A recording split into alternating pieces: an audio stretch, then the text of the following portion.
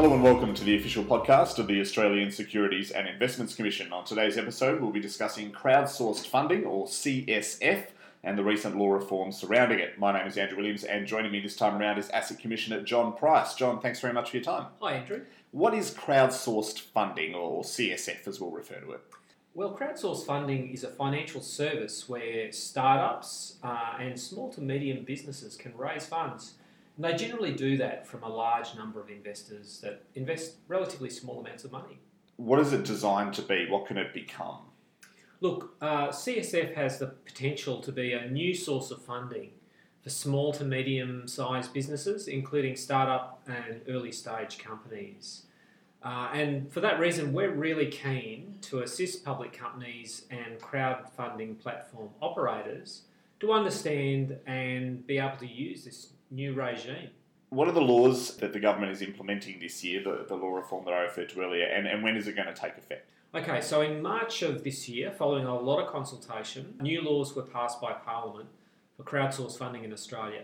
And those new laws cover the offering of ordinary shares, so ordinary shares by certain public companies. The new laws come into effect from the 29th of September, and that's the date where ASIC can start administering those new laws. Mm-hmm. But at a basic level, crowdsourced funding will involve a company raising funds through an online platform operated by an intermediary and raising money from a number of investors who generally make relatively small investments. Can you tell us about some of the key features of the CSF regime? Absolutely. There's reduced disclosure in the form of an offer document which prescribes minimum information, and companies use that to raise money, and they publish that offer document on a licensed intermediaries platform, so they publish it online. The crowdsourced funding platform operator, so the online platform operator, has a pretty key role. We refer to it as a gatekeeping role, and that includes obligations to do things like performing checks on the companies making the offers, their directors and the offer document. There are some important retail investor protections, including an investment cap of $10,000 per company in any 12-month period, and a cooling off period for retail investors to allow them to withdraw from any offers. And in addition to all of that, there's some temporary concessions for newly registered or converted public companies making these offers, so that for up to 5 years, they get exemptions from certain reporting, audit and corporate governance obligations. And what part does ASIC have to play in all of this? What's ASIC's role? Well, as listeners might be aware, ASIC is Australia's corporate markets and financial services regulator.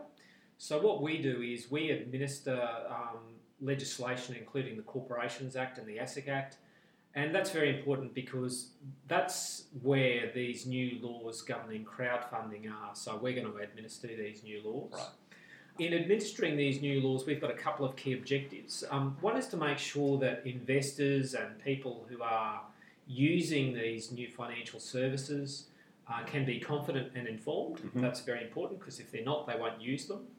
And secondly, to make sure that our markets are fair, orderly and transparent.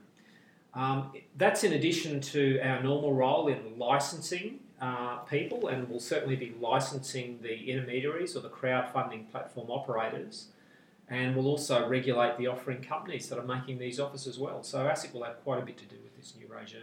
And I assume there's a bit of legwork to be done in the lead up. So what has ASIC done to prepare for the reform? Great question, Andrew.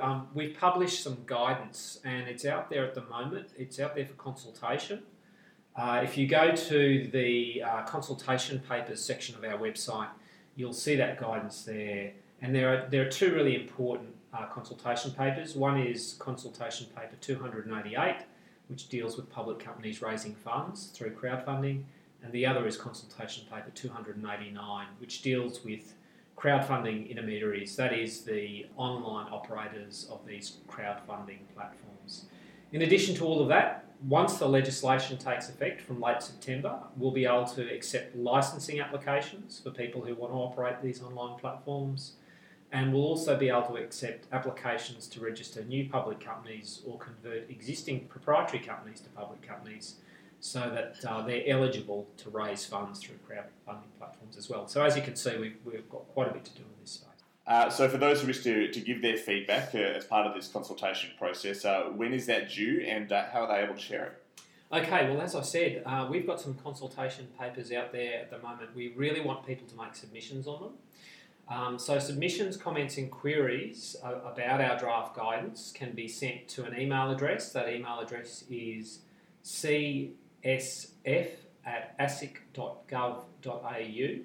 The submissions are due by 3 August and certainly we'll consider any comments that we receive as we finalise our guidance in this area. And just to remind people, the 2 consultation papers they want to be looking at are Consultation Paper 288 for public companies raising funds through crowdfunding and Consultation Paper 289 for people who want to provide crowdfunding services through the online platform. And we'll provide links to those consultation papers and to the email address in the blurb of this podcast. John, thank you very much for your time. Thanks, Andrew. Thank you for listening to the official ASIC podcast. We'll be back with another episode very shortly.